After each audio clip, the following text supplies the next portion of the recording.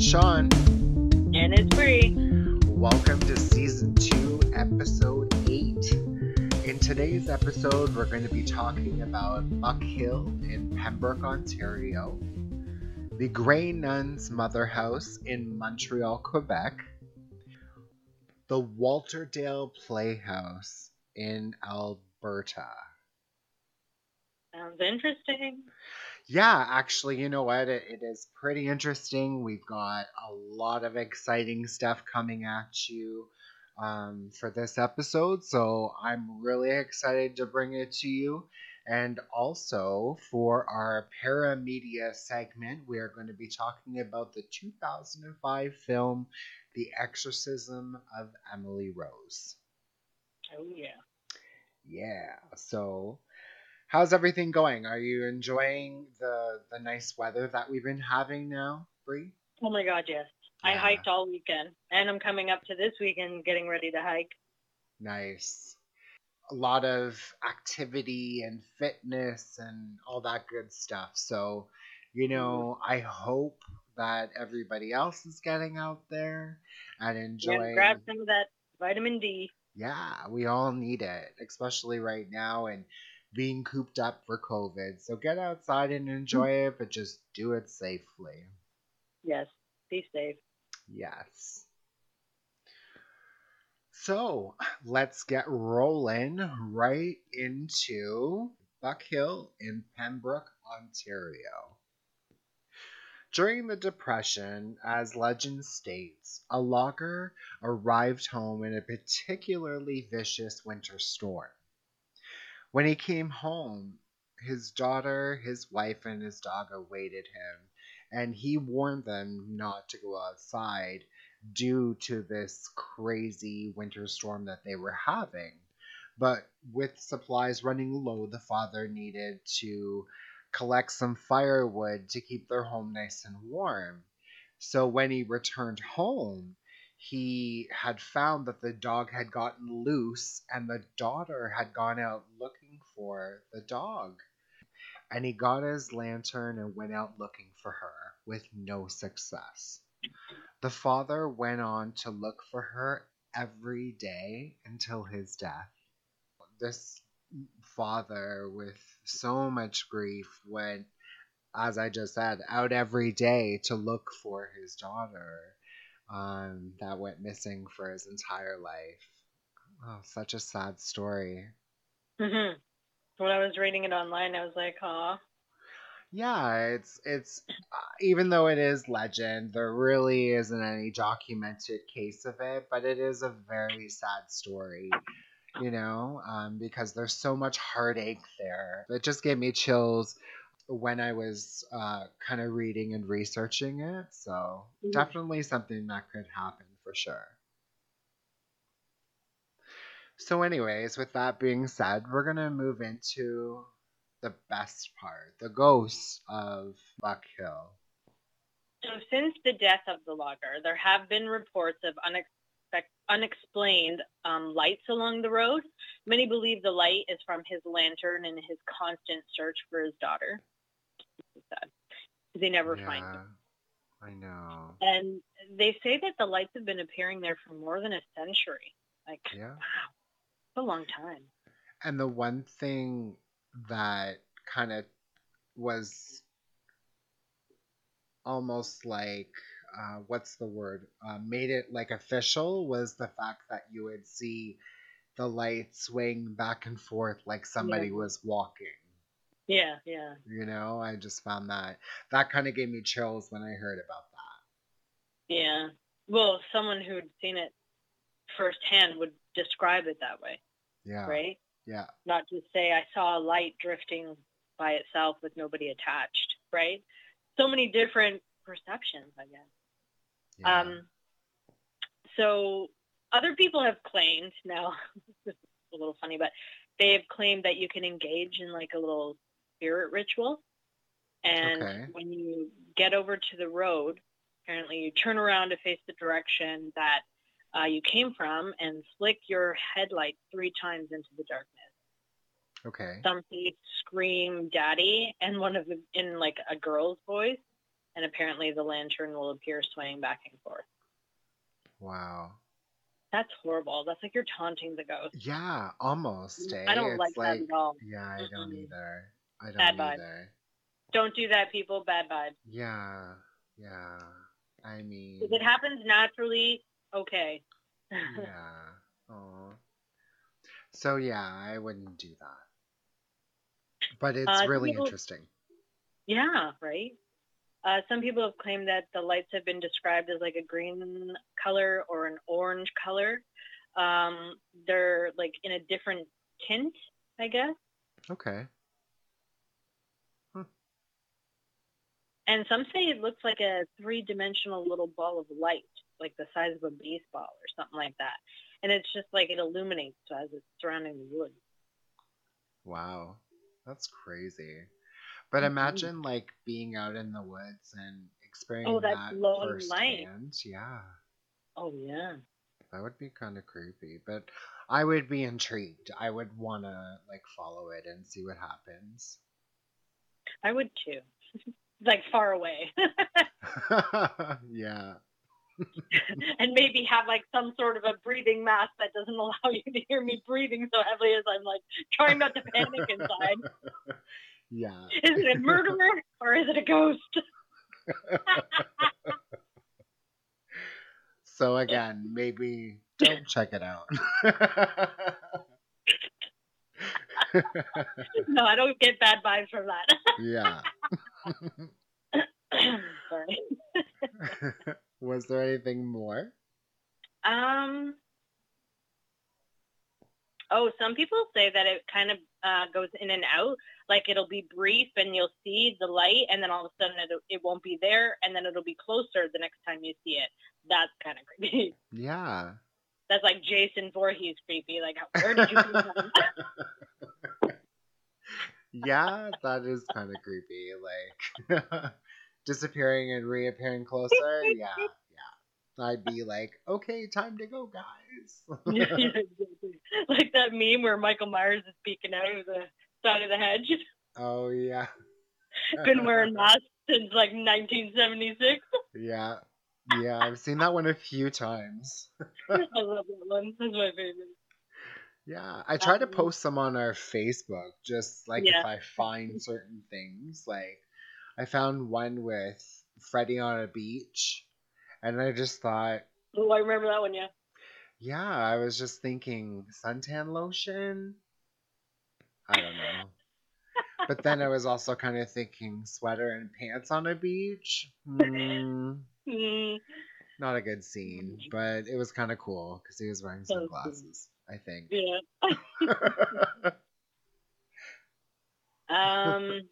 What else? Oh, some people have reported that they've seen like a handprint. Some people have reported like seeing like handprints on like a foggy window, and then they disappear. Oh, okay. So like on the car window. Yeah. When they're taunting the ghost. Right? Yeah. Some people said they've heard voices and screams coming along down the road and in the forest. And some people have reported seeing a figure in the shadows, like the size of a man. Wow. Mm-hmm. So it's very active. Like, he's very out there and active. Well, that's not far. We could drive there. Yeah, that's true. We could check it out. Mm-hmm. But no taunting. No. No. I just want to see. Me too.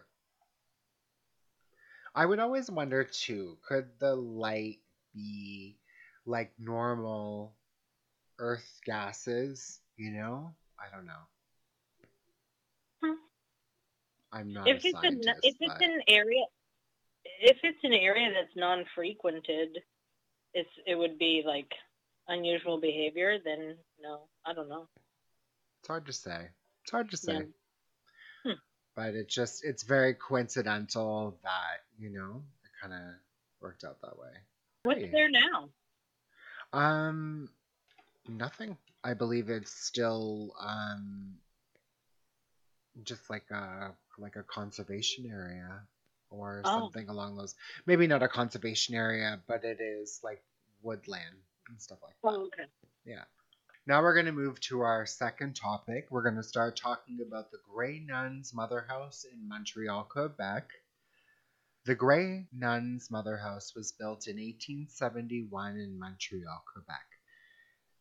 It took 6 architects and 1 engineer to design. It's a very beautiful building. It has an H design with a tall grand tower right in the center. It also houses a crypt that holds 276 bodies, and 232 of them are the Grey Nuns that are held in this crypt. Hmm.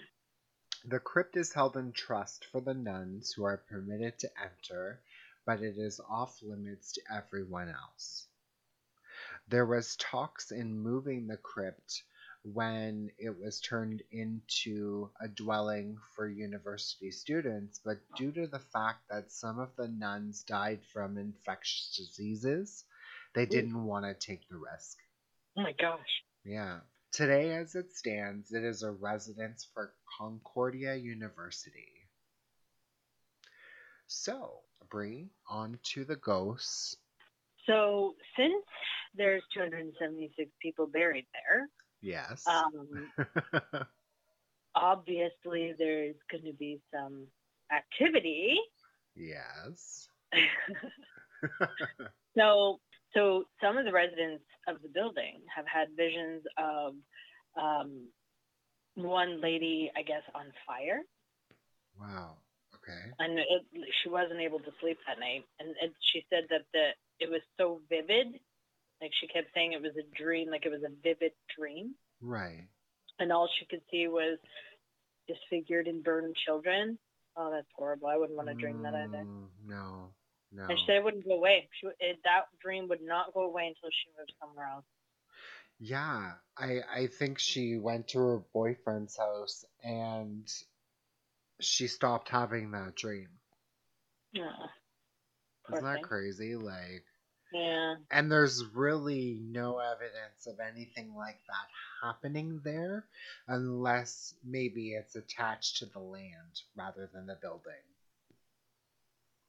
Well, in 1918, there was a fire that broke out on Valentine's Day in the orphanage that was located above the hospital, right? So those are some of the...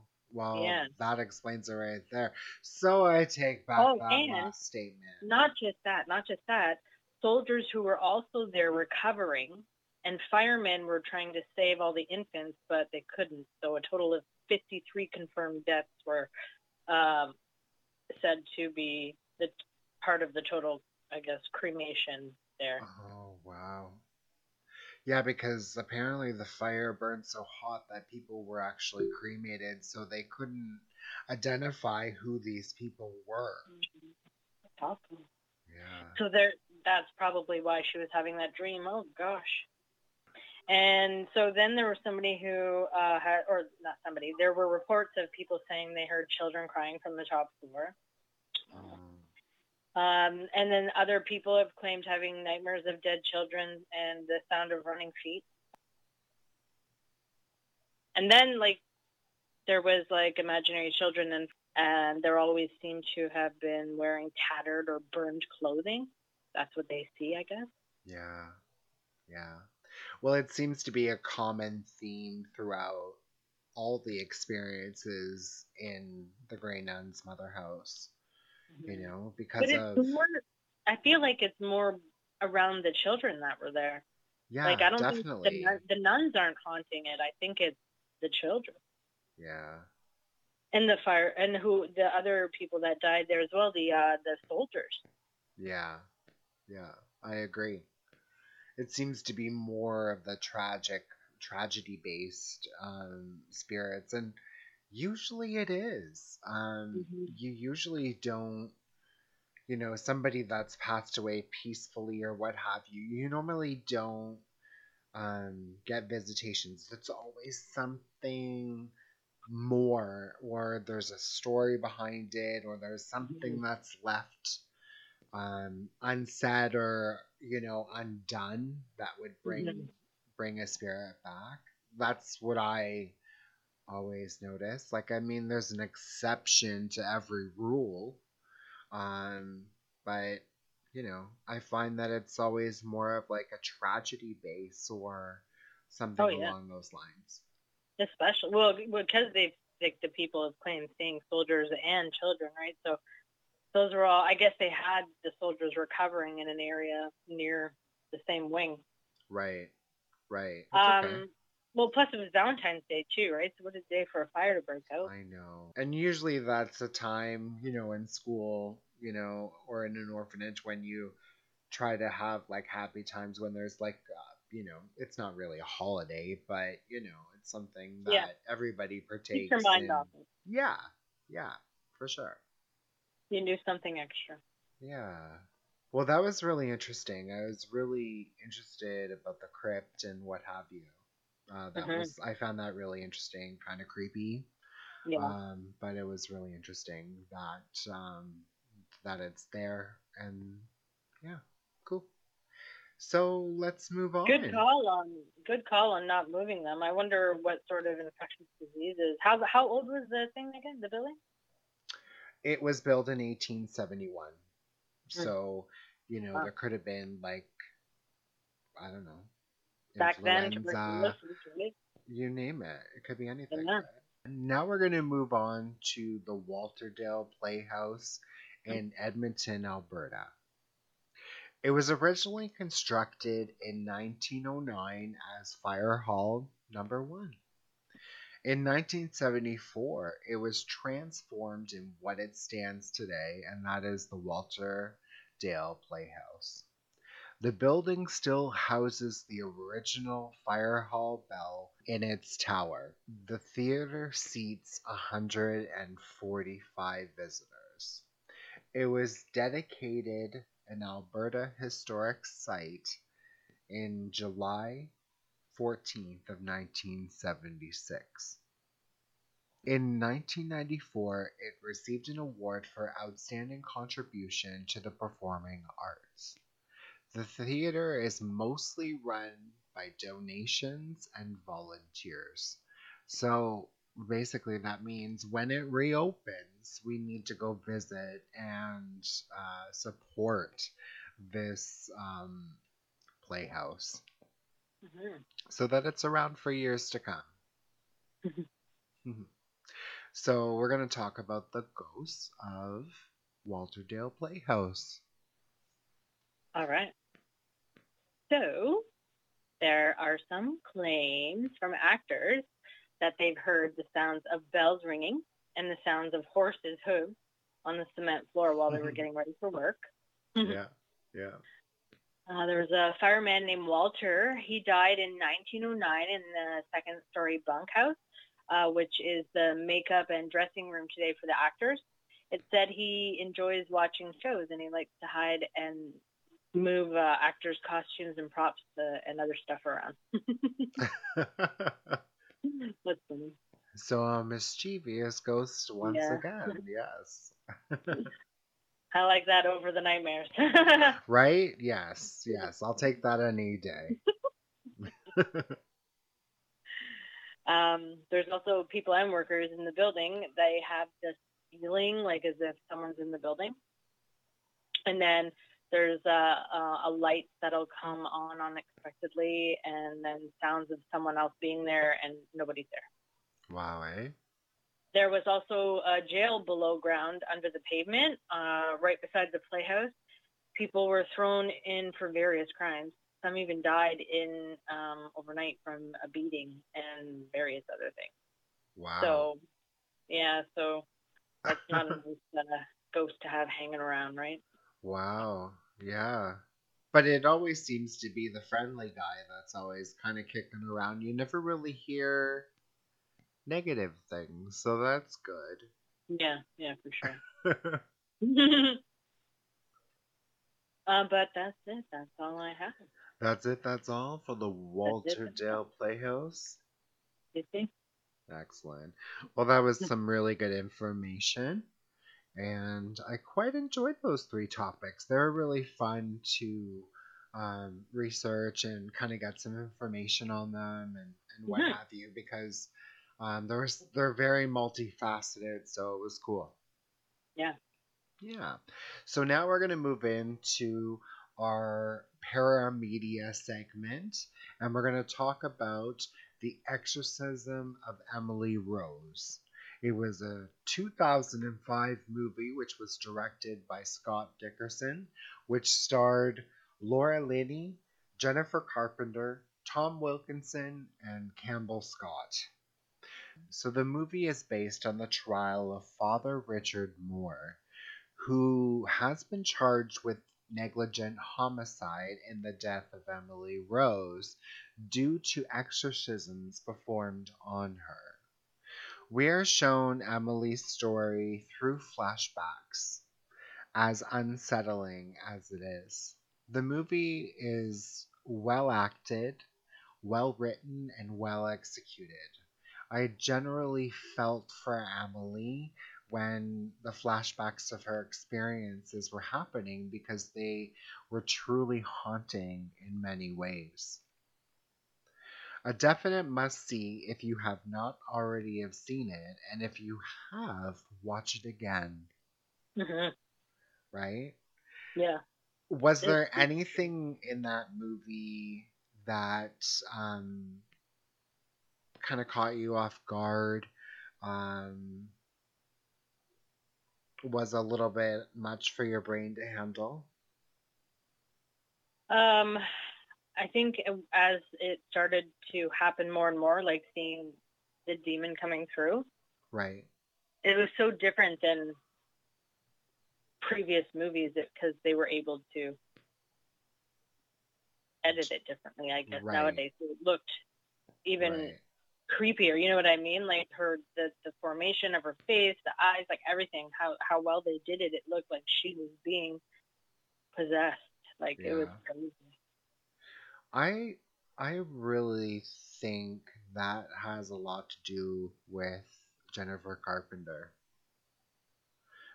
Because she's very animated when her in her facial expressions and what have Oh you. And of course, Carpenter, yeah, I agree. right? So, I mean, John Carpenter is her father, so sh- she's learned from the best. So, so with that being said, she was really good in this movie, really well done. She does really well in everything else she does too. I believe she was in Dexter. Oh my God, yes, I love that show. Yeah, and I think she's actually married to. They were, yeah. Oh, they were. Okay, my bad. Yeah, my bad. Deleted. Yeah. Nah, I'll leave it in.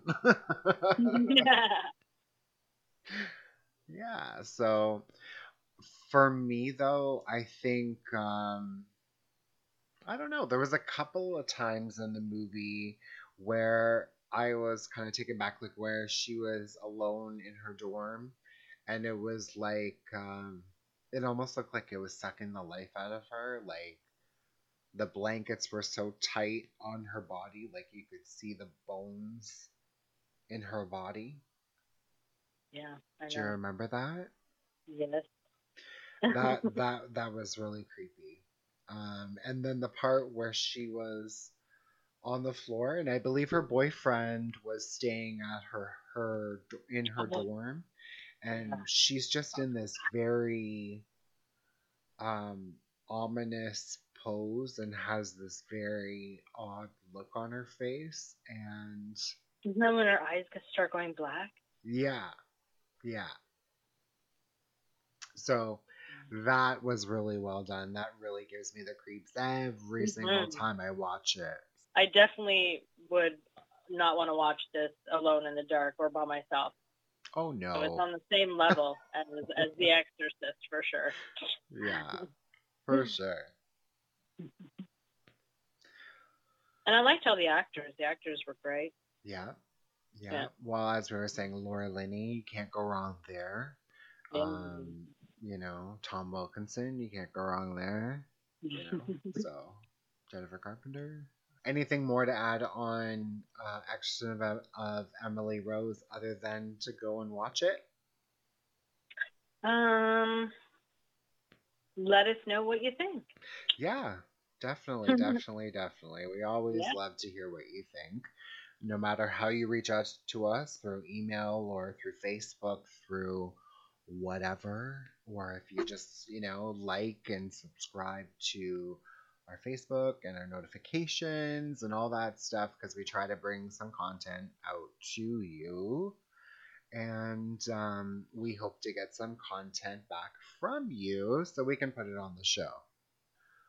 Also, I wanted to kind of bring up next month that we are teaming up with Accessible Media Inc. to bring you a brand new show, Sightseers, and to get the inside from the hosts of the show.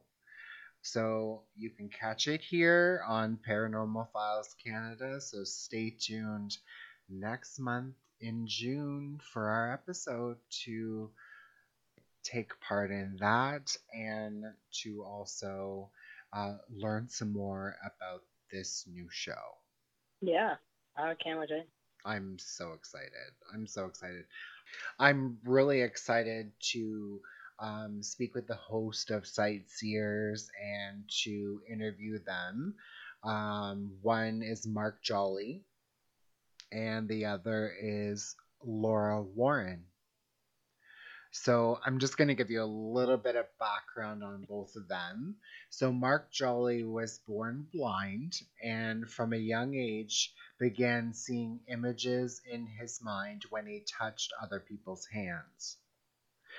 Mark has refined his gift and now, as a modern-day oracle, is sought after for his unique insight into matters of money, health, and heart. Laura Warren is a natural medium who has been developing her mediumship and psychic abilities since she was a child. Laura has over a decade of psychic mediumship experience and has developed an international following. She is in demand in the Maritimes and beyond. So, as we were saying, stay tuned next month to meet both of them. Yes, this is very exciting. Yes, I agree. So, as always, that brings us to another end of an episode, which is kind of sad for me because I love recording episodes. But, we've got to kind of stop it somewhere and continue on and do other shows and what have you. And this is too much and I'm rambling, but that's okay. But this does bring us to an end of an episode. So I want to thank you as always for listening to us, for sticking with us. As I said earlier, definitely visit our Facebook page. We definitely try to keep it up with some good information, some things that could be coming up on the show, stuff along those lines. So definitely check that out, like our Facebook page. Send us an email. We're going to give you all the information in just a moment on how to get in touch with us, and I will leave that up to Bree. So you can reach us at paranormalfilescanada@gmail.com. On Facebook, you can reach us at Paranormal Files Canada. On Instagram, Canada Paranormal Files. And on Twitter, PFC Sean_Bree. Awesome. Definitely reach out. We would love to hear from you. And if you have a paranormal experience, we would love to talk about it on the show. Again, thank you for joining us. Bree, thank you for a great episode. Had a great time. Yeah, me too, as always. And we'll, again, as we said, do it next month. So stay happy, stay healthy, and stay spooky. Stay spooky.